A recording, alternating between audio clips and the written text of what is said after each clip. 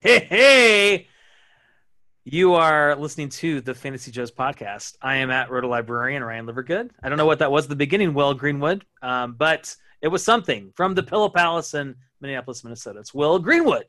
Hello, everybody. We are here tonight together to be on this podcast to walk through a journey of at least two different players, along with a Dynasty startup mock draft that might change your opinion about how you look at other places for mock draft results. This is the hardcore Fantasy Joe's Dynasty Superflex mock draft. Yes, thank you. That's a good setup. It is a mainly a superflex. That's something else. Superflex startup mock draft with, of course, the 2020 rookies. But, Will, should we jump into that, or do you have something else to Yeah, start? well, I had a bit of a speech in my mind from when we started, and I was like, "Oh, hey, it'll be fun to go full NPR." And it didn't work as well as I was hoping, but we're all here again together, and yeah, I'm looking forward to this, Ryan.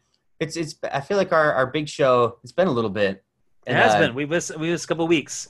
One week we just were super busy. The other week we had technical difficulties. So if you were a Patreon supporter, though, patreon.com/fantasyjoes, you would have known we put out a Patreon show. So we did something last week, just not for everybody.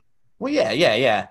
It's just I miss our big show. And I know. Ryan, one question I have is, how much do you look at fantasy projections going into the season in dynasty leagues? So when you look at redraft projections for the coming year, how much do you value those when you're looking at your dynasty team, and then when you're trying to make moves before the season starts? Probably way too much. I mean, I think the right answer, and when I say to myself is, I'm not going to let these things influence, my decision making. But I'll admit, you look at some of the projections. There are some projections that have Allen Robinson having a big year, for example. I think Robert Woods is one of those guys that people are projecting to have a big year. And when I, see these things, hear these things, I do kind of probably in the back of my head raise their value up a little bit, in my mind when I'm going into trade discussions, startup drafts, that type of thing. So yeah, I think it influences us more than we think. I shouldn't let it influence me though. I don't think. What about you? Well, I'm getting more into it this year. I would say in previous years, I did look at them, but I didn't look at them as closely because I do think you have basically the dichotomy in dynasty is like, how much do you want to risk for this season, and what are you willing to pay to make a good solid run, and how much do you value projections? I think last year I didn't look at projections versus the end of season, but there were some good values. I bet Joe Mixon was he's projected to have much higher production last year to your fantasy team than what he actually produced. And he's still kind of riding this upward, trajectory. But how much can we bank on that? And then let's look at what the experts are actually doing for the people that do this for their jobs. People who have launched sites like Fantasy Points, PFF, and then in Dynasty League football, if you click on a player, you can see what they have as their projections. And I do think that that's an area where if nobody's looking at that, or if you can figure out if one of the other people in your league are looking at those projections and making potential trades based on that for the 2020 season, you can either use it to advantage or disadvantage. So I want to go on a little bit of a diatribe here, Ryan. A little bit of a diatribe to kick off the show. And it's a player that gets talked about a lot and how to value him. And that is Raheem Mostert. And so I wanted to kind of bounce this off you as far as some over-under like valuations for him. So Okay. this is a part of what our listeners get because we talked about like what websites I subscribe to and things like that. But I was looking at projections, and I'm just going to say so PFF has Mostert projected for 226 rushing attempts, 1,108 yards, 12 touchdowns, 32 targets, 25 receptions, another 108 yards, and another touchdown. So 13 total touchdowns, let's say right around 1,300 yards, and 238 PPR fantasy points, which puts him at RB12. So fantasypoints.com, another like up-and-coming website that you can also get free projections from, so no worries here. 210 rushes, 130 yards. Anyway, 8 TDs, 24 receptions, 220 yards, 1 touchdown there. So 9 total touchdowns, about 1,250 yards and 201 fantasy points, which puts him at that point at RB22. And so now we look at the MFL one that you can click on the player, and those projections come from Fantasy Sharks. They have him at a lower rushing attempts and yardage total, but then they boost him up to 14 touchdowns. So 176 rushes, 1,000 yards, 14 touchdowns, 220 yards in the air with 22 catches, and 2 more touchdowns there. So 16 total touchdowns for a total of 240 PPR points, which puts him at RB15. And I was looking at these, and one, there's a disparity, and compared to what he did last year, I'm very skeptical about this. And we've seen this in Dynasty year over year. This kind of like breakout star that comes out of the blue, doesn't have high draft capital. I mean, Mostert has like an okay contract, at best. He's definitely going to be on the team this year and be a part of it. But last year was his biggest year, and during the regular season, he had 137 carries for 772 yards, 8 touchdowns, 14 catches for 180 yards and 2 touchdowns. So he had 10 total touchdowns during the regular season last year. And I didn't pin this down for weeks 1 through 16, so I'm sorry, everybody. I know he scored touchdown, at least 1 touchdown in week 17, but overall season. And so we're looking at a bump for a player that's 28, has an injury history. He is supposedly, like bulking up, which I don't think really works out well on Narrative Street for running backs. But the other part is his snap percentage was so low last year. If you bump his snap percentage up just a little bit, weeks 1 through 13, he could easily hit this. Like his snap percentage in 2019, before week 13 was under 50%. There was only 2 weeks that were above 32% snaps. So I'm just having a hard time, because I have Mostert a couple places. Maybe he's cheap to acquire at this point in time. I think it just depends on who's in your dynasty league and what they're looking at. But I'm struggling because a year, if he's actually going to be a top, even like 18 running back next year throughout the season, that is a super valuable piece to your dynasty team to make. You need regular season wins to make it to the playoffs and to have a higher seeding. And you have to play the waiver wire. You have to make sure you have depth on the team to make it through the whole year. But I don't know exactly what I want to pay for him. Ryan, what are your thoughts on this potential RB12 to RB22 in full PPR based on these 3 references for projections? Man, what a setup, Will. That was a setup. And you might have identified, you kind of made a case that he is maybe one of the best values among all running backs in Dynasty, because I don't think you're going to have to pay. You're going to have to pay something for him, but you're not going to have to pay too much. And he has probably I don't say as much upside as anybody, but for what it would cost to acquire him, he has a tremendous amount of upside. You're right. He's in a great situation. Yeah, he has some competition there, and maybe that's a concern with Tevin Coleman, Jerick McKinnon coming back. Seems like San Francisco can plug anybody into that, that role, and they perform well. He's an interesting guy because not only he wasn't drafted, he was on the taxi squad of 2 teams, including Chicago Bears, and cut. I mean, he has like this amazing history, but he's on the wrong side of the age, age threshold you want to be. But this is a good question, Will, and I have to think about it. I guess off the top of my head, I want to say if I have a contender and I feel like I need a running back with some help to get me through the next year, maybe as much as a 2021 second. Yeah. So his value using like the Dynasty trade calculator in a 12-team full PPR Superflex league is right around like the 208. Okay. A little bit, well, maybe 206 ish. That's like a 2020, like middle second round. Yeah. So I mean, it's 6.4 to 6.1 for the 206. So we're looking at that as far as what if you're going to go by somebody using a dynasty, using the Dynasty trade calculator, very commonly used. But if he were to produce like some of these, even his lowest projection at RB22 is not bad. It's Well, I think another thing that's interesting about that too, Will, is that you get him for your 2021 second round pick. And let's say he does have a good year. Let's say he is, high end RB2.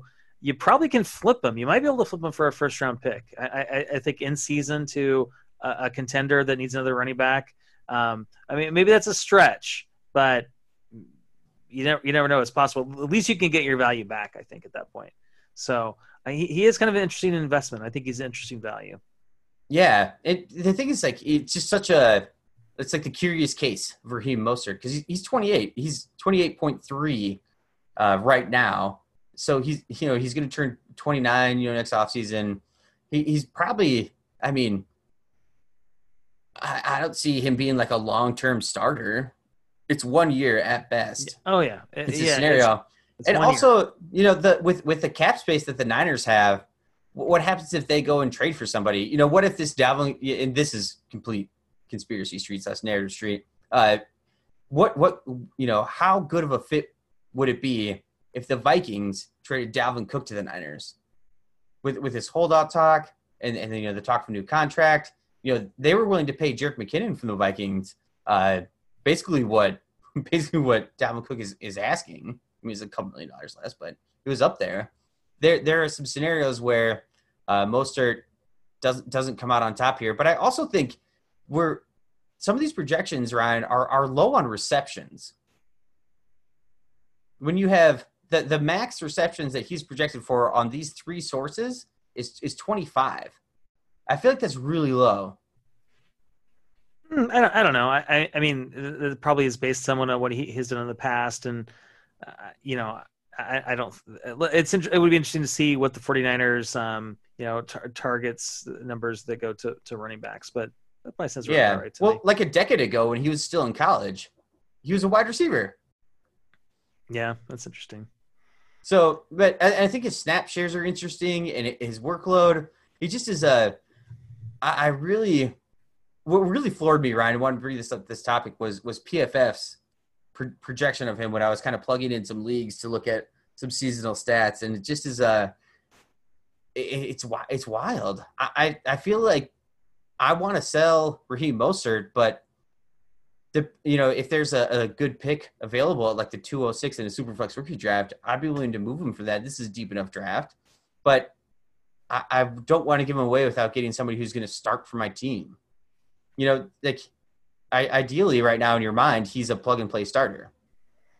Yeah, I've got him on a few teams too, and I'm thinking, for me, he's definitely a hold. I just don't think it. You're right. I think he can help my teams more than what I can get back for him. So I think that's a good assessment. Although, if you're not going to contend this year, if you just know it, you're going to rebuild. I still think it would make sense to hold him because I think in season he could be more valuable. Maybe you can. Yeah. Well, I think he's like a packager. Like you're not going to sell Raheem Mostert on his own. Like you're not going to do that kind of deal. That probably won't get done. No. But I don't feel like his addition to a package should be undervalued. Is why I wanted to bring that up. Yeah. No, he's nice, and he maybe he's a tremendous value. A guy you get added into a deal, and suddenly he's a huge help for you at some point in the year. And so. I can't remember who the Niners lost on the offensive line. They lost a good tackle, I believe, but then they added Trent Williams from the Redskins, who held out all this last year. And I think he's 31, 32, but he was, super highly graded, great blocker coming into that. So well rested. Yeah. He's got that shelter in place body right now. So I mean, there's potential that offensive line doesn't regress, and then it progresses. They had the second most rushing yards in the league last year as a team. It is only second behind the Ravens. I mean, it was a ton of yards between them, but it's basically the difference of Lamar Jackson. Yeah, that's amazing. Hey, we should jump into our mock draft, our startup mock, because we just need to get into it. There's a lot to talk about. So we launched a Fantasy Joe's Superflex Dynasty startup mock. Thanks to our friend Jake Patterson. I want to shout out to Jake because it's something that I said we needed to get done, and he runs some leagues. He's really good at it. He created this great site. It's the best mock draft site I've ever seen. Link is in the show notes, so check it out. So thanks to Jake for helping us get this going, because basically he got it going for us, and it's awesome, Will, because this is the best mock draft I think I've ever been involved in, because we know everybody that's doing the mock draft number one, a lot of our league friends, league mates, which is a lot of fun. But people are in the chat, or with the comments when you make a pick. We got a lot of great comments about the rationale behind why people made these picks. So a lot of fun, Will. It's been a lot of fun.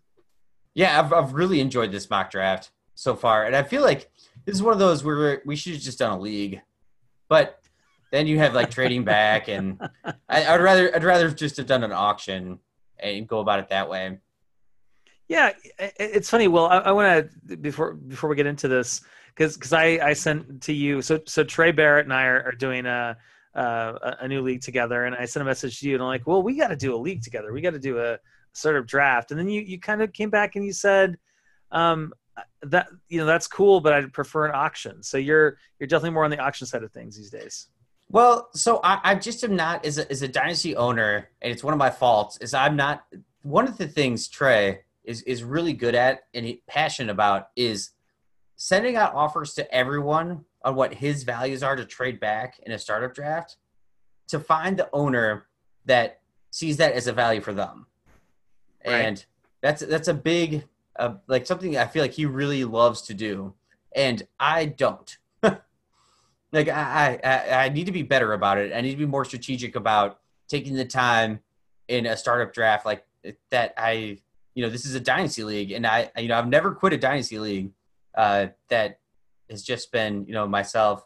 I think we quit one of the shows in the past, but anyway, that's only, I want to be in this for the long haul, and I should be more consistent with what I'm offering out. Like, okay, I see for my second round pick like a fourth and a seventh being easily worth it. Like that's like projectable to be the players that will fall there. Like I'll be very happy with that deal.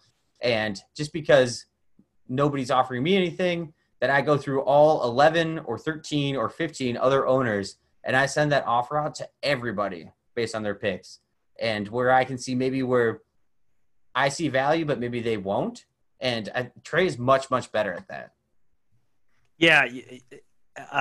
Trey is a master at that. That's for sure. And yeah, you got to have some patience and really the time to do it too. Cause you're in a league, and we've got busy jobs, and we got a lot going on during the day and in the evening too.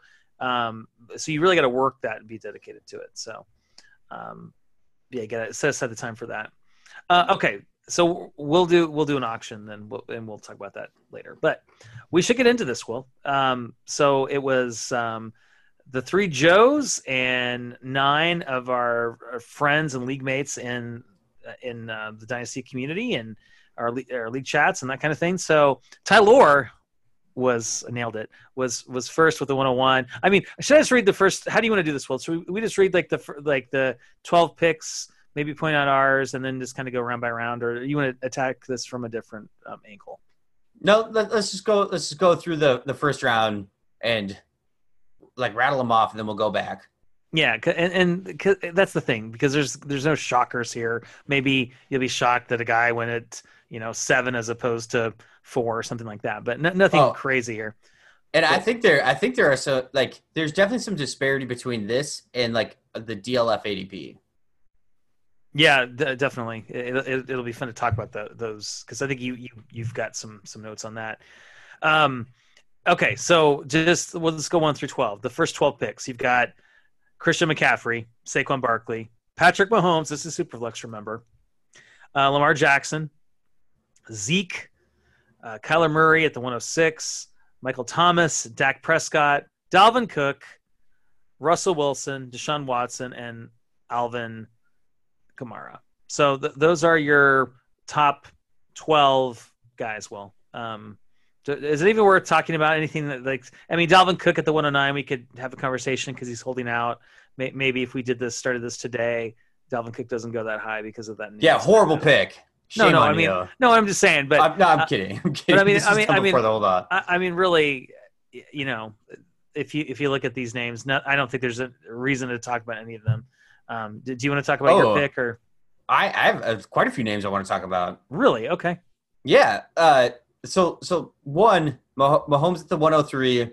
It's choosing that versus the elite upside of a running back versus that stable, like potential QB1 overall year over year, at least a contender for it.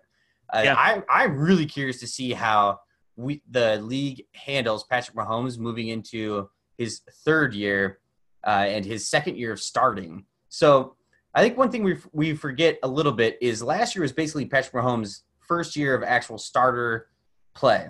So we see this sometimes where Wait, time out. How do you figure that? Because he played all of 2018. yeah. Sorry. Sorry. No, it's okay. But I think there could be some adaptation to how defenses handle the Chiefs. Right. Yeah. This was his first year out. of first year of the league. Like they knew what they were getting with who they were facing with Patrick Mahomes. I think that's what you were trying to say. Yeah. And yeah, I'm sorry. I was kind of going out. This is the first, Mahomes was MVP the year before. And then this year he kind of went out, and I feel like teams did stop the Chiefs, at least in the playoffs. Like every game was a comeback, and how they can figure out to keep the pressure up and challenge him. But I don't know. I think Mahomes is we're seeing a beautiful quarterback in our midst, and I think he's an easy scoop and score at the 103 here. And I you see some Superflex drafts, he goes a little bit higher. I don't think you see him really go lower than the 103. Ryan, what do you think? Oh yeah, I mean, I think the top, 4 or 5 guys are pretty much locked in with obviously CMC, Saquon, and then usually it's Mahomes and Lamar Jackson. Yeah, I think at this point, yeah, I mean, you're right. Mahomes is such a great pick because, I think. It surprises me, Will, that some people have Lamar Jackson over Patrick Mahomes, and I think that's recency bias because, I want Lamar Jackson to put together for a couple of years, straight, like Mahomes has. I mean, we know Mahomes is a real deal. He's going to be in the league and productive for a long time, and Lamar Jackson, hopefully he will, but I still think there's some question marks with him. But yeah, I think he might have a shorter, but equally, if not brighter, time. So with his rushing upside, and that's what I have the notes here, just confused between Lamar Jackson and Patrick Mahomes. There are going to be adaptations to Lamar Jackson for next year, with his I know he came in his rookie year and had some starts, but he was so much more of a rusher and not a passing threat versus last year was like a 9-point something touchdown percentage. It's just ridiculous. I mean, it's going to be hard to repeat that. Probably impossible. Yeah, and the thing is, though, he could still be such a big fantasy difference maker that he's still easily worth it here. I don't think that's a bad pick whatsoever. Nor do I. Yeah, I think the top 4 are pretty locked in. So Ryan, you went Elliott at the 105. Is that an easy just choice for you? That's easy, like scoop and score, like. Yeah, I think so. Just because I think after that, the quarterbacks, have some. I mean, Michael Thomas is there, so maybe that was a mistake. But I still think if I can get one of the elite running backs, it's totally worth it. In the first round of a draft like this, and Zeke, if you think about it, he is under contract for several more years. He's coming into his prime. He's in this high-powered offense in Dallas. So I just think, Zeke is one of the few difference makers at the running back position. So, and the one thing, of course, is, and this is why I really don't own him anywhere, is because, you worry any minute, he could just do something stupid and get suspended. He doesn't always make good decisions. So, but yeah, I think it was pretty easy for me. I mean, you look at the quarterbacks. I mean, Kyler Murray is intriguing, but I don't know. There's still some question marks about him. Dak is good. He's solid, but I don't know. I mean, Russell Wilson, he's great, but he's kind of capped with the situation in Seattle. So I don't know. What would you have done at the 105? Would you have done a different approach here, Will? No, I think it's the right choice. I think the 105 is a really tough spot. I feel like the first 4, whatever mix you want to give, are pretty comfortable.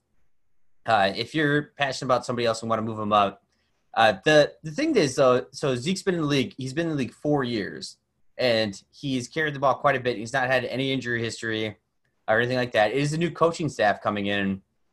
Does anything change? And the thing is, though, is like, does anything change? It could be for the better. His touchdown regression in a good way could be massive moving into next year. And I think as a better offense, the rising tide lifts all boats. I'm very excited about him moving forward, but his his shelf life can't be very long. I don't see Zeke being a 28-year-old, still like running back one with how they've been working him over the years. He's got at least a couple of years left, though, pretty easily, right? Yeah. And I think with running backs, anytime I look at running backs, man, anymore it's like a 2-year window because we've seen it. They can fall off so quickly, and their situation could change. And so, if I can get 2 years out of a guy, that's great. But it is certainly a concern. But I feel pretty good about Zeke there. I mean, there's certainly other choices you can make, but I would totally agree with you. 1 through 4. That's pretty much a tier in and of itself. But then once you get beyond that, it's a lot of these guys could like Alvin Kamara went the 112. You might take him over Zeke, and he went several spots later. So lots of fun conversations we could have. And I can't really like make a good argument for taking somebody over Zeke right there. But I think so. Let's just move on. Kyler Murray at the 106 is that's a big pick right there. If this is a real startup draft, maybe you're trying to trade back out of the 106, but sticking and picking, I do think Kyler Murray's dynasty upside is huge. But he has the same thing that I was talking about. Patrick Mahomes was really thinking about Lamar Jackson.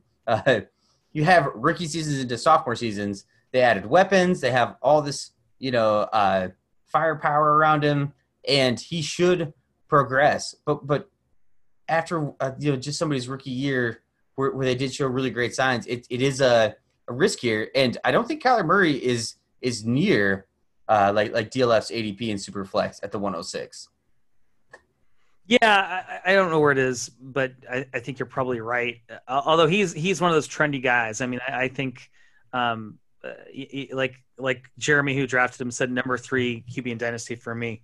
So I'd rather go with somebody more established. If I'm going to take a quarterback here, for me, it's probably Russell Wilson. Maybe Deshaun Watson, just because we've seen them do it several times, in a row. And Kyler Murray is he had a good rookie season, but we're still banking on improvement and upside. And there's a bit of a risk there. We kind of got fooled with Baker Mayfield, right? A year ago. I'm not suggesting he's Baker Mayfield, but we were all excited about Baker Mayfield. He's going to take this huge leap forward, and that did not happen. And that could happen with Kyler Murray. So we have to be careful. I mean, you're talking about the 6th overall pick in this draft. It's certainly bold. Could certainly pay off for Jeremy, but it is worth noting that it's it's bold. It's just a bold pick. Yeah, and I think in leagues that you're in, though, this isn't like it's not like a terrible pick. But if people have Kyler Murray valued under this, maybe this is the time to scoop him, even if you have to pay retail value or even overpay a little bit before he becomes more valuable. This is probably your only opportunity, because if Kyler Murray goes off as projected, it finishes as the top 5 QB, as a difference maker on your team, and that offense really clicks, he's going to be untouchable. Yeah, and we talked about this a year ago, Will, where we kind of said that, now is the time to invest in Kyler Murray because he could rise real high, real fast. And we talked about, was any rookie going to be a top 12 pick in rookie drafts the next year? And you said yes, so you were right, Ryan. Good job. Oh, did I? Well, thank you. Yeah, see, nailed it. Okay, let's go to second round, and we'll go through these names, just as fast as we did, but we might pause and talk about a few of them because there are some interesting picks in the second round. You got George Kittle from University of Iowa. God bless at the 201. Jordan Taylor, Jonathan Taylor at the 202. Nick Chubb, Tyreek Hill, Carson Wentz, Josh Jacobs at the 206. Joe Mixon, DeAndre Hopkins slipped to the 208. Miles Sanders, Clyde Edwards-Helaire, Derrick Henry, and finally closing out the second round. All the way at the 212, Devontae Adams, the steal of the round. Taylor nails that pick. So nice start. Such a slip for Adams. Yeah. So to start with Christian McCaffrey and then get Devontae Adams, man, that's the best start ever in a dynasty. Draft. My God. Woo. Well, excellent. Right. I think we're seeing this in the draft that we did here. And as you go through the picks, we're seeing the value of wide receiver being degraded a bit. And even with Hopkins going into 208, yeah. And I think if other people have experienced this, is if you have top end wide receivers, it's super hard to move them for the value that you get in their actual production for your team compared to running backs. The whole dynasty marketplace right now, like anything you listen to, what everybody's talking about, we're all obsessed with what a difference maker running backs can be on your squad. And I think that's where you could see a gap in value where you make some money. Yeah. So I do have to say though, the reason we're like that is because it's true. I mean,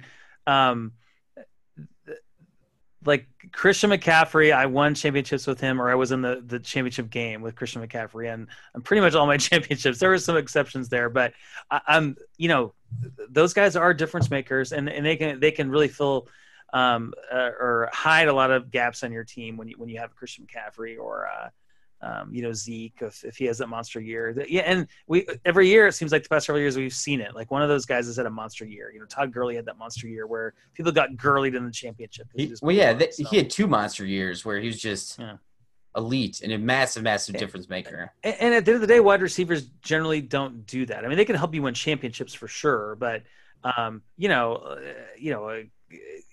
it can be even a guy like Aaron Jones. He might score 4 touchdowns in a game and run for 150 and catch 6 balls for your team. And if he does that, if he gets all those touchdowns, I mean he's going to beat anybody for your team that week. So running backs can do that. Wide receivers can't. They just can't. They can't combine the rushing and receiving. What's the most dominant wide receiver performance we saw? Was it maybe Sammy Watkins week 1 for Kansas City? How many touchdowns does he have? I mean, a couple of big performances, but generally speaking, it's the running backs that do it. So that's why we want to get those guys on our team.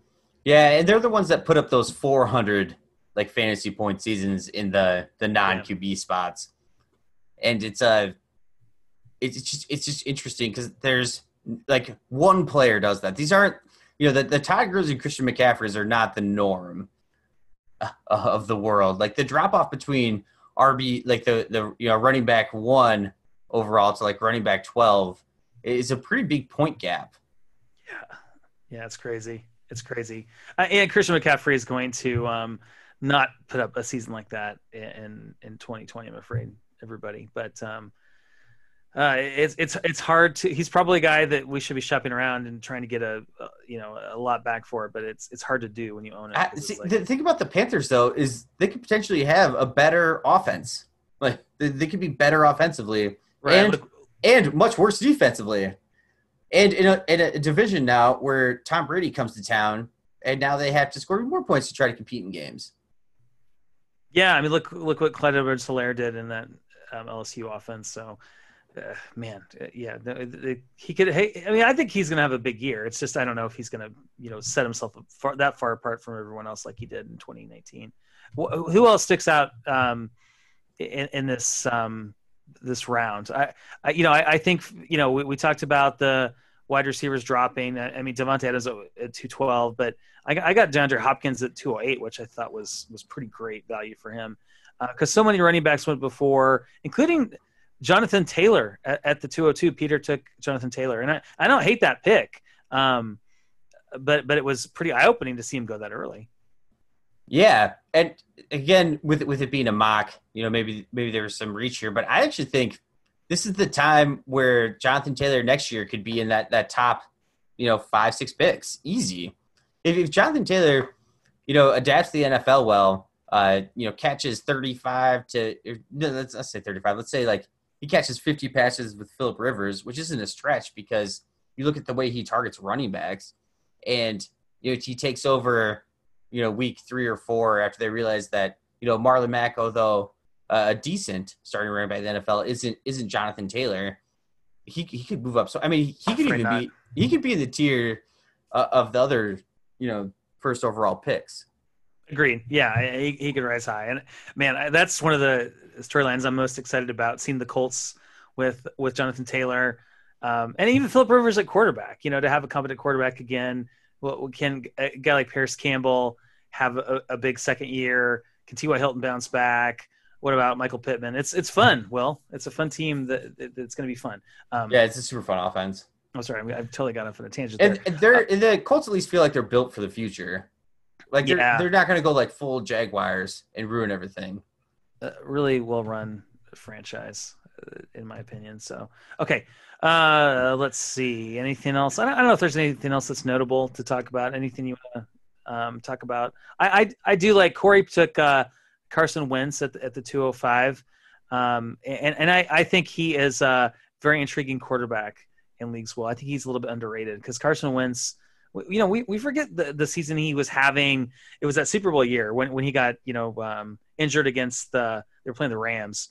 But and I know he's had this really bad injury history, but man, he can put up monster numbers. I mean, look what he did last year with Greg Ward as his wide receiver 1. I mean, it was really impressive. So I like Carson Wentz there. I just wanted to point that out. That's a good pick.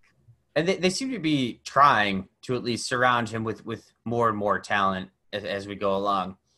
I think the Marquise Goodwin acquisition is fine. I was reading an article about him. He had like a bunch of concussions right in a row. I'm kind of worried about Marquise Goodwin's future, but maybe he can play some games and if Deshaun Jackson goes down, at least fill that role a little bit better than anybody else could on the team for the moment. Yeah, he is a good signing. No one's talking about. I mean, not a guy you want to get for your dynasty team necessarily, but he'll be helpful for Philadelphia and Carson Wentz. Shall we get into the third round? Because what was interesting about this, and one of the reasons I want to mention that quarterback pick. Remember that was at the 205. We don't have any quarterbacks for a while after that, Will, which was kind of interesting. Because at the 301, Tylor took Travis Kelce. Then you had Chris Godwin go, J.K. Dobbins, boom, boom. DJ Moore. I was sniped. Jake took DJ Moore right ahead of me. I settled for Juju after that at the 305. A.J. Brown, Cam Akers, Odell Beckham, Kenny Golladay, Amari Cooper, DeAndre Swift, and finally at the 312, Jason grabbed Josh Allen. So a big stretch between quarterback picks in the Superflex League. The very last pick of the third round. So, this is where it gets kind of interesting to me, Will, the third round. You got some really fun, exciting players. A lot of younger wide receivers went off the board. A couple of rookie running backs. So what are your thoughts with the third round? Did anything stand out to you? I thought the third round was decently I don't know. There weren't like massive surprises to me. The rookie running backs a little bit. One, at the 303, going Dobbins. I didn't really plan to take Dobbins here at the 303, but at this point in time, with what was left on the board, I think Dobbins has the future where he could be one of those elite fantasy point producers. Yeah, and it might not be this like the beginning of this year, but it would just take a second for him to really open up in that offense. I mean, he worked with a rushing quarterback last year in Justin Fields, and he lands at the Ravens where, even though they lost Marshall Yanda, that team is dedicated. And I don't think the Ravens expected Dobbins to fall to them that far in the second round.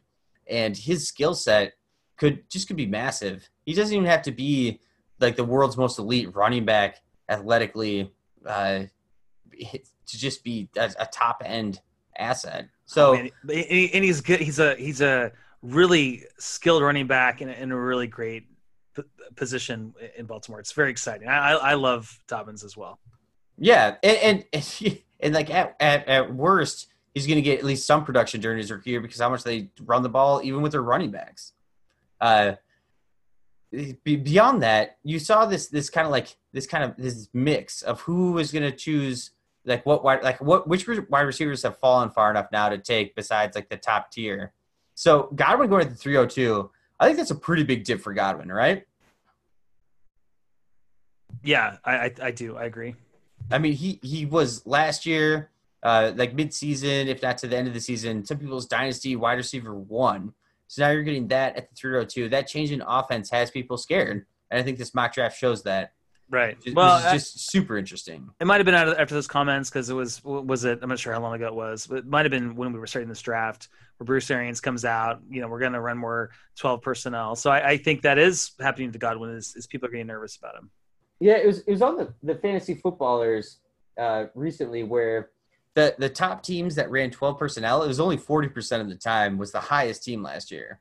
Right. So, I mean, I think saying more, I don't know what the Buccaneers, 12 personnel was last year, but saying that they're going to do that more, I don't think necessarily hurts them. And it's all coach speak too, right? You're absolutely right. More could be, 5% more of the time or something really small like that. You're absolutely right. Yeah. Yeah. So I do think Godwin falling is shocking. And like Travis Kelce going above him, you're taking production versus age, things like that. And I really, this mock draft was just good because it gives you so much insight into what to do in your dynasty leagues again.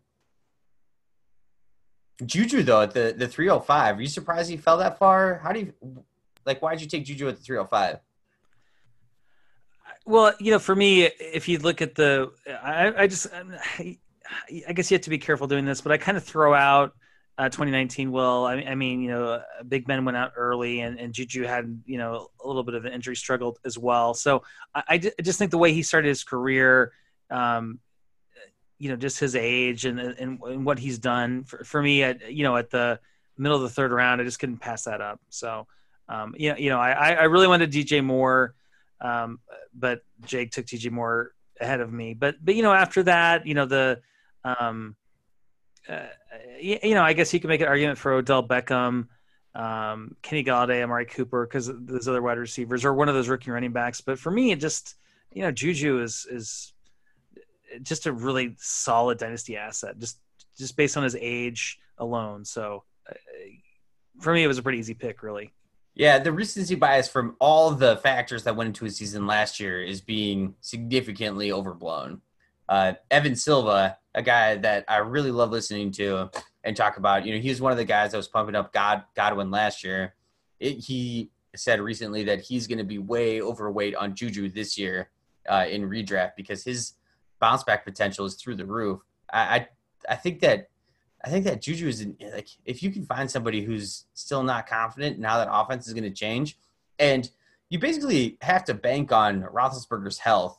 You should assume that he's going to be healthy this year, at least for the majority of the season, and not go down week 2, early on and be out the rest of the season. Juju, it's interesting how far a player can drop from one year to the next based on circumstances where they had just horrible quarterback play. The Steelers' offense was terrible last year. I think they scored like 25 or 23 total touchdowns.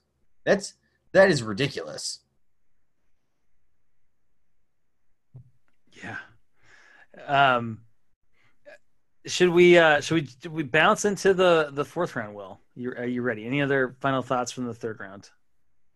Yeah, I mean, so startup picks with Cam Akers and DeAndre Swift both going in the third round.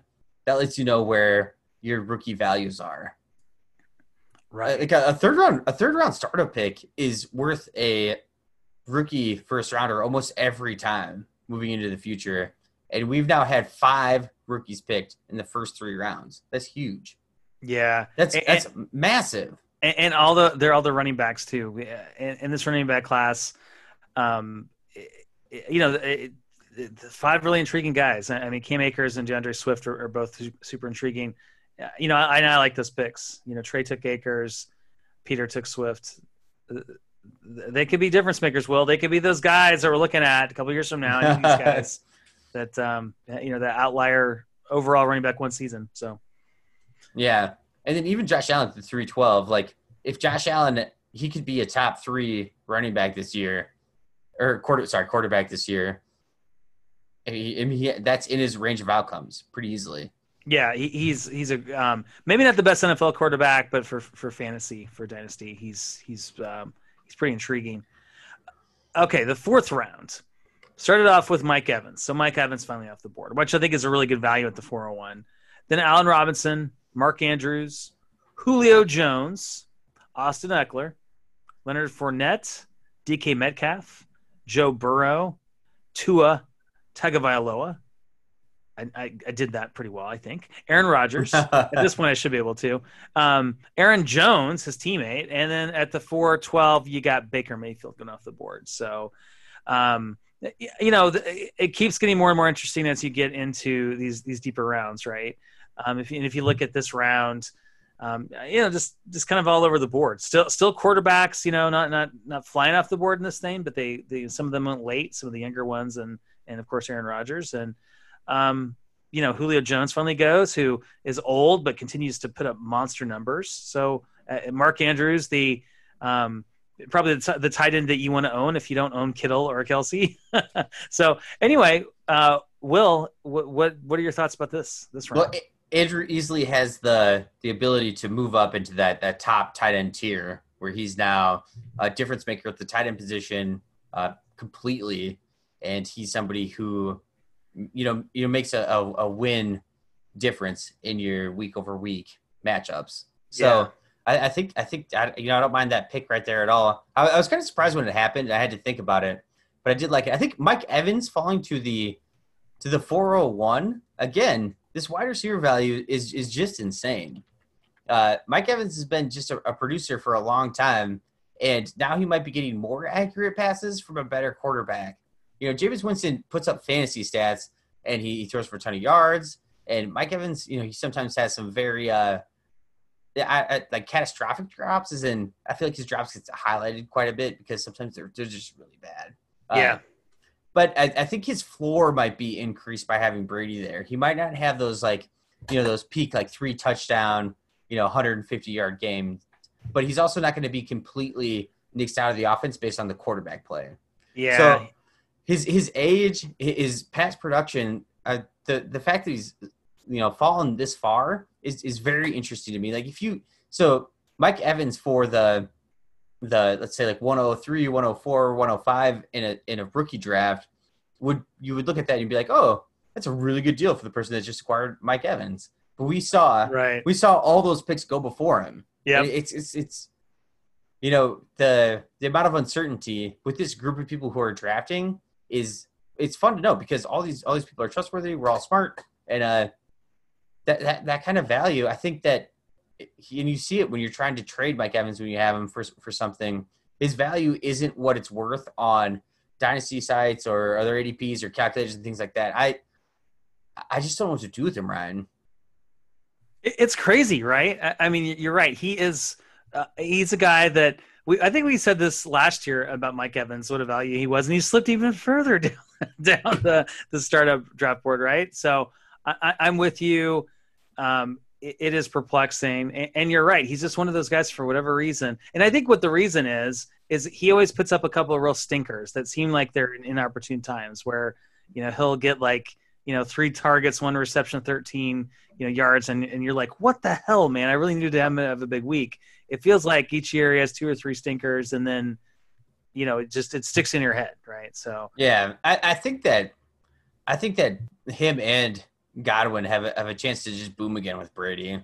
I know that Brady's arm, obviously isn't as strong as he was at his peak with when Randy Moss came to the Patriots, but I think his accuracy will make up for everything with these guys. Yeah, it's going to be fun to see general intelligence. Yeah, because Brady that's right. I mean, he just has those intangibles, and he's just a really smart quarterback, and that's he's going to do great in Tampa if he can just get a little bit of protection from that offensive line. It's going to be fun. That's one of my favorite storylines of this year. It's going to be super fun. It's just Tampa. Just we'll see what happens. Okay. And anyway, so Ryan. Then Allen Robinson goes at the 402. Yeah. And Allen Robinson, I think, is another he's a curious case because that offense is going to change again. Yep. I don't know if you saw this, but the Bears just canceled the rest of the 2 weeks of their OTA or their virtual OTAs this year. because they had accomplished all they could, which is so soft. Ryan, I want to be high on David Montgomery. I want to be high on the Bears offense, but even that like little blurb about how they're like canceling it early, I hate it. I think that should be factored more into what people's 2020 production is going to be. It just pump the brakes. It's just like personal stuff. No, but who pays their employees and is like, okay, we've done all we can here. We can't do any better. Lazy people do, Ryan. Lazy people do. So your Bears are going to finish 0-16 because they're not prepared for the season. I don't like it. Well, we'll see. I think that, when I think about Allen Robinson, I think, well, he put up those numbers with Mitch Trubisky throwing him the ball and Chase Daniels half the time. So I think with Nick Foles, who's just not much better, but a little bit better, he should be able to continue putting those big numbers. I mean, I think that if you look at the Bears offense, it's like, who are they going to throw the ball to? I mean, he's clearly their number one option. How is Allen Robinson, like 26 years old? I mean, so he's really in his prime. So I like the pick there. I like the pick. He is 26. He'll turn 27 in August, but A-Rob. I don't know that I would have picked him, there, but I think that where he went was fine. Yeah. I just wanted to have the conversation though about the Bears offense and how terrible they're going to be because they canceled offseason. I want to talk about the quarterbacks. So at the 408, I took Joe Burrow. Jake took Tua at the 409, and then you took Aaron Rodgers at the 410. So hey, Raj. He's my class. He's my like rock solid 4th round pick. So here's my question for you: would you take Aaron Rodgers over those two rookie QBs? You didn't have the choice, so you took Aaron Rodgers, yeah. at QB 11 off the board. Would you have taken him if you had the 408 over Tua and Burrow? Yeah, absolutely. That's interesting. I think you're an outlier here, Will. I think it's such a projection on these rookies. The chances are that they're like okay, maybe like quarterbacks. Let's say they're top of the career. Maybe they get into the QB1 conversation. Maybe they're like QB 18, 19, things like that. I think we forget just how good Aaron Rodgers is because of the drama that's gone on in Green Bay and especially with this draft. Like everybody that Aaron Rodgers receiver wise has been a product of Aaron Rodgers. Jordy Nelson. Who was the guy that like it was James Joyce? No, just anyway. You look at his production. He's never had like super great elite 1st round wide receiver talent on the team. And he makes people better based on the offense. And, again, the Packers they had a slight against him. We'll see how that politics works out. But at the end of the day, he is just one of the top quarterbacks in the league. He can play for 3-4 more years. And if he goes back to his, higher touchdown, like not rate, but higher touchdown year over year, he's going to throw, 35 to 40 touchdowns for the next 3-4 years, potentially. I just think we're underrating him based on kind of what happened with the team last year, even though they had 13 wins. He's I think better. You can bank on his production much more than you can with those rookies. And I think it's a reach to say that they're going to be more valuable in 2 years. Okay, I guess the counter argument is his age. So he's 36, which still has plenty of years left in the tank. But I think the other thing too is that we've just seen this decline in production, right? If you go back to 2016 and the year he throws for 40 TDs and 7 interceptions, that's awesome. And even his rushing production was good, but we haven't seen it. Obviously 2017 he got injured, so that was it's not really fair to look at that. But over the last couple of years, obviously his numbers have been good, but not amazing, and he's 36 years old. So I think that's the concern with Aaron Rodgers is that how many more years does he have left, and are you going to get the vintage Aaron Rodgers that was just a monster, put up monster fantasy numbers, or are you just going to get what we've got the last couple of years? Yeah, and I think there's definitely risk in there.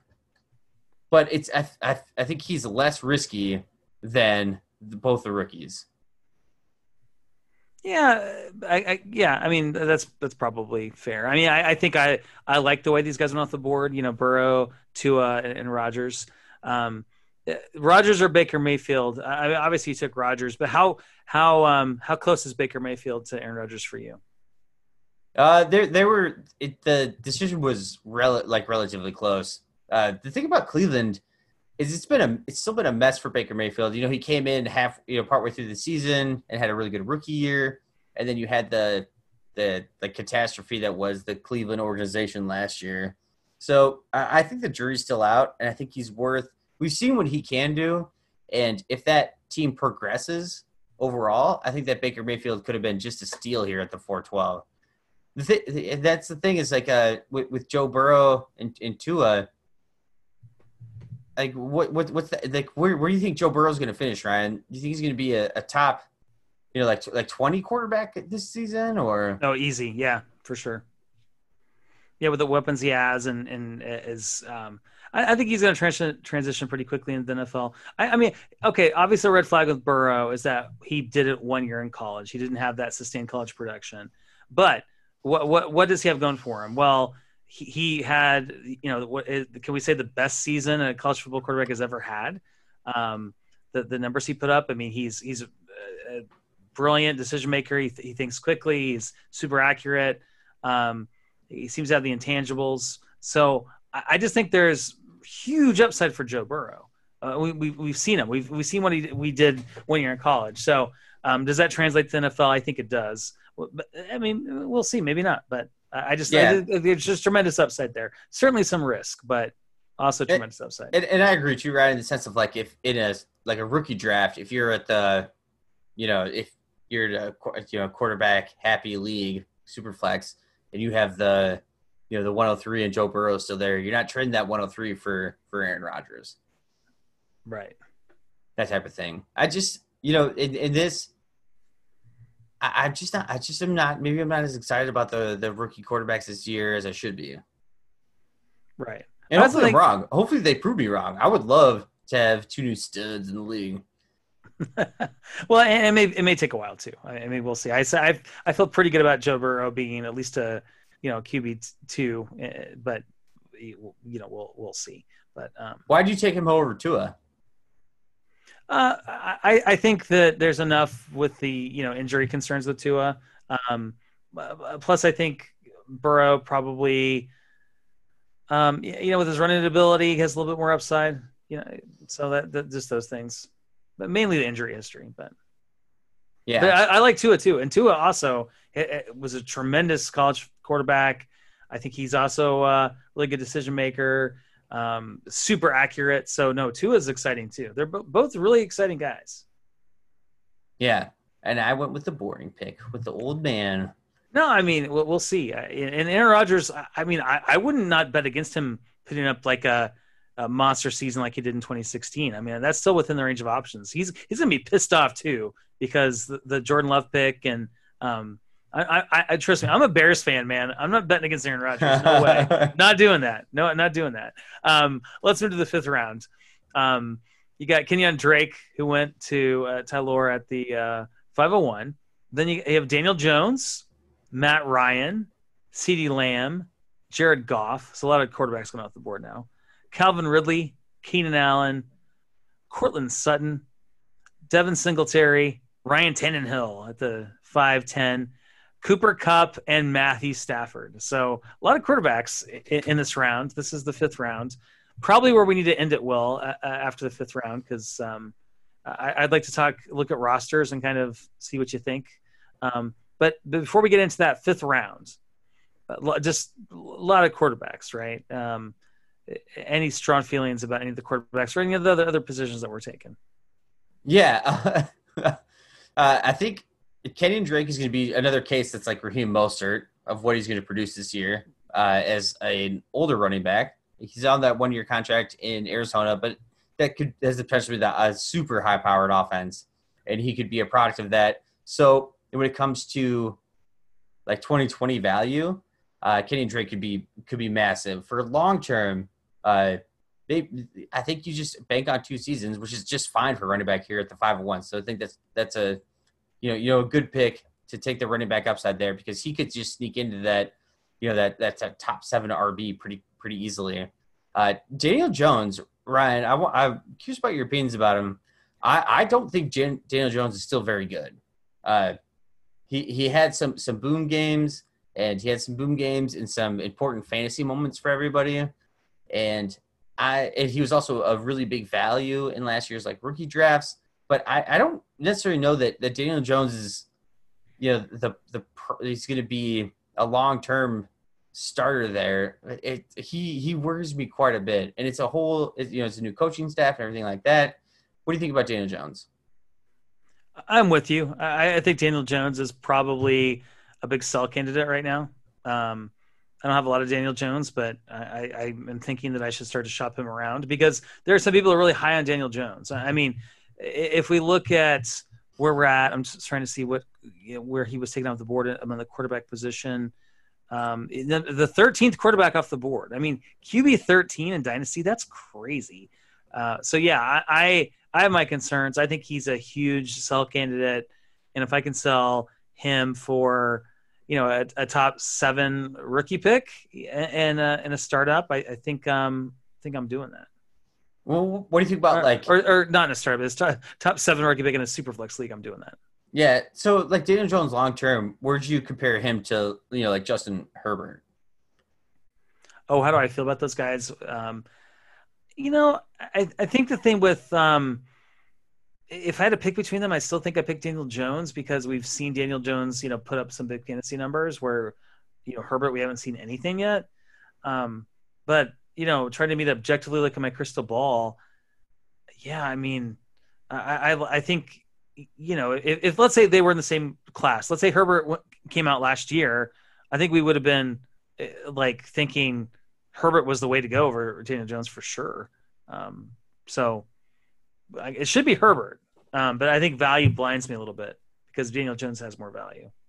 Yeah. And I think Daniel Jones right now does have quite a bit more value. I just don't trust his production moving forward. And maybe I'm overly skeptical about these, rookies or second year guys that are being bumped up the board, where I'm just, Ryan, maybe I'm just a conservative here, which is rare for me.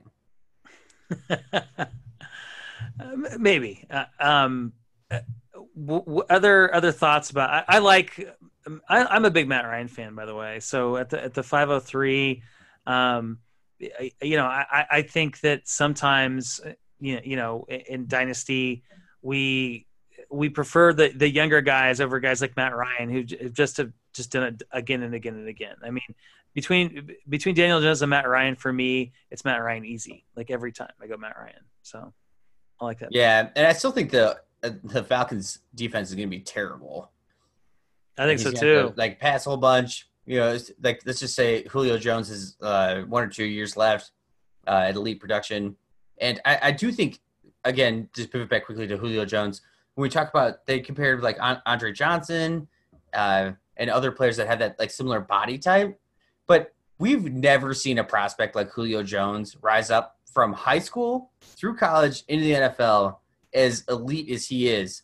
And again, I think we're missing when he's gone, but he's been the top dog forever. And if he has to move into the slot, or have he has some sort of change in how he works as a wide receiver, I still think Julio Jones is crazy effective. And then they have Calvin Ridley. We'll see what Hayden Hurst is and things like that. But I think Todd Gurley's another boost to that offense compared to the running back core last year. Yeah. And you're going to see more dump-off passes get taken to the house. Even if it's just 2 or 3, that's more than it was last year. My boy Quadri Olson won. Go look at Quadri Olson's. Go look at his carry counts last year, and it's so low. But he still put up a few touchdowns. So that's anyway, I think that offense could operate on a higher level to be better for Matt Ryan. And he got hurt last year too, and Matt Schaub played a couple games, things like that. So, yeah. For me, a couple things that stick out. I just, not that I'm trying to say this is a brilliant pick, but the 505, I took Jared Goff looking at the quarterback landscape. And as I put in the chat, believe it or not, Goff has been a QB1 the past 3 years. So I do think he's a guy that's a little bit underrated. Trey took Keenan Allen at the 507, which is, he says, 28-year-old elite route runner who has just posted 3 straight seasons of better than 90 receptions, 1,100 yards, 6 touchdowns. He's been written off like Julio was back in 2018. I thought that was a good point.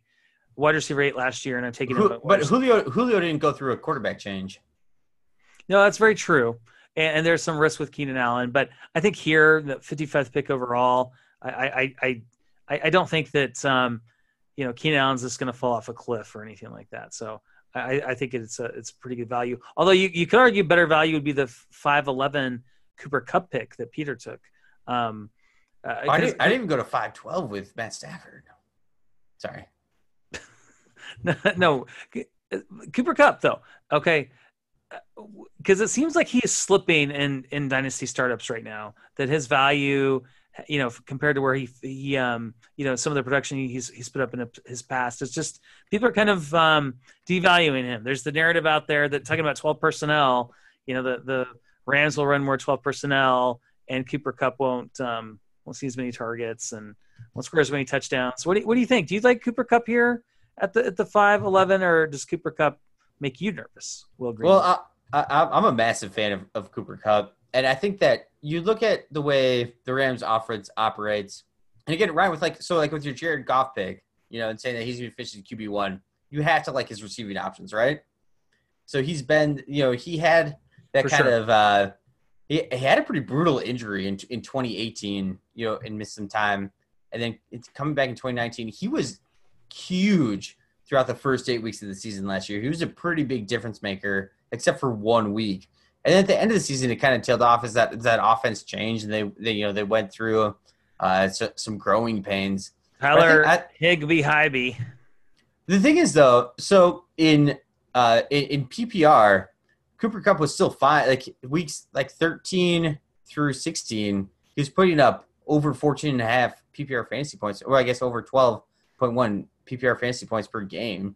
His snap share did go down, and you see these, these little like blips and what people want to extrapolate from everything. But he's a core part of that offense, and he's going to be just fine. He's a good enough separator at the line, and he's skilled enough where they're going to use him. And I don't think like drafting Van Jefferson, he's going to take a little bit of time to adapt to the NFL, especially coming out of Florida, Trey Barrett. And there's no way they're going to run the same amount of 12 personnel they did last year, is my opinion, near the end of the season. Yeah, I think so. I'm more of a believer he's going to have a big year than not. So I think this is a good value here. Well, Greenwood, I'm fading here, man. So do we want to take a quick look at rosters and kind of say what our favorites are, or do we want to continue this next week? Yeah, there's so much more intrigue grind that happens later on this draft because I started quarterback hoarding. Yeah, you did. Okay, to give our listeners, this draft is still going on, but can I give our listeners just a little bit of a preview? I won't say the names, but can I tell them what your roster looks like in terms of positions? So 11 players in. Will has 6 quarterbacks, 2 running backs, 2 wide receivers, and 1 tight end. Just to contrast that with my roster, I've 12 picks in. I've got 4 QBs, 2 running backs, and 6 wide receivers. So you definitely have out QB'd me, and it's interesting. So we'll get into that philosophy on roster builds and talk about other people's rosters. It'll be fun next week. Well, any final thoughts this evening? 2-minute warning. Oh yeah, this is hopefully you've lasted this long. The rookie deep dive talk, Ryan. I want to talk about rookie deep dive, and we're talking about some UDFAs. So let's do some UDFAs for a little scoop and score at the back of your roster. And there's a guy who has been He was in college for 6 years. This is a guy. His name is Rodney Smith from the University of Minnesota, and he was signed by the Carolina Panthers. So he's 24.3 years old right now. So he's definitely a super senior coming out of college. Yeah, that's old. It's really old, but for running backs, who cares? We were talking about Raheem Mostert earlier. But anyway, he got. So this is a guy just to put on your taxi squad if he's on the waiver wire, because I think that he could be a good player. He's just one of those guys that he stayed in college too long. He had a ton of injuries. I mean, as a running back, he played for 6 freaking years. That's a horrible long-term NFL trajectory. But let's look at the short term here. So Rodney Smith to the Carolina Panthers. His freshman year, he redshirted. So you're already in trouble as far as elite prospect territory. And then, his redshirt freshman year, he kind of mixed in, and it was a mix in the backfield. His sophomore year at Minnesota, he ran for 1,158 yards, 16 touchdowns. Then he added 23 catches to that too. Now we're talking. His redshirt sophomore year was just a boom. He should have come into the NFL right then. I actually believe he might have gotten a little bit banged up at the end of the year. Anyway, he decided not to come out. And the Minnesota football program went through a big point of turnover and turmoil. They had a lot of lawsuits and allegations. They had to clean house. Absolutely had to clean house. And they did it. And they did a good job of doing that. Like I kind of appreciate what they did there. And then the next year that they came in, he had kind of a mediocre year in his junior year. So not a lot to talk about there as far as his junior season. Way to sell him. Okay. I mean, just under 1,000 yards, things like that. But his senior year, great year, right? No, but his redshirt senior year, the second game of the year, he tears his ACL. Oh. Like the first year, he went for like 150 yards, like 2 touchdowns. But the second game, he tore his ACL, so they got a medical redshirt. Damn. Okay. Medical redshirt. This is not good, Will. He's sneaking up on you, medical redshirt. So now his redshirt senior year is gone. Oh man. Okay. So, but his final year for the Golden Gophers, he goes for 1,163 yards, 8 touchdowns. But the caveat here is like it's odd because he didn't sniff that 23 reception season every other year of his college career, but at least he had one, which may factor in. And then he ran a kind of a virtual pro day where he clocked in at a 4.44 or a 4.41. So kind of consensus is you adjust that pro day time to the NFL Combine. So he's just basically just under a sub 4.5. That checks a box. Guy. That's good. Yeah. And he's listed at 5'10 to 5'11, which means his real height might be like around 5'9 because I feel like combine heights always end up a little bit shorter and 210 pounds. But what I want to go back to is, Ryan, he has shown flashes and he was great. He in 2018 and 2017, he was super highly graded with missed tackles forced on PFF. He had this like really weird long college career and signed with the Panthers. And the long story short with this is you have Christian McCaffrey, who's coming off a super high touch season. And I think he might be the best backup in Carolina. And this is your chance to scoop and score him on your taxi squad. Yeah, I like it. I mean, Rodney Smith, who has been completely overlooked. Why not? If you got a deep roster and you got space, he's probably on your waiver wire. So I like it. And again, I know he's coming out old, but for running backs, like if he got drafted in the 7th round and signed his rookie 4-year deal, that's all he's going to get anyway. Yeah, no, I like it. That was a fun deep dive, Will. That's a good place to own the show because just like Rodney, I'm old too, and I need to get to bed. So we are the Fantasy Joes. You can find us on Twitter at FFJoes. I am at Roto Librarian. Will is at FantasyJoe_Will. You can become Patreon supporters if you go to patreon.com/FantasyJoes. On behalf of Will Greenwood, I am Ryan Livergood, and we are the Fantasy Joes. And next week, we'll talk about David Montgomery and how much the Bears' laziness will affect his season in 2020. Well, yeah, David Montgomery. Everyone wants to hear about David Montgomery. That's next time on the Fantasy Jokers.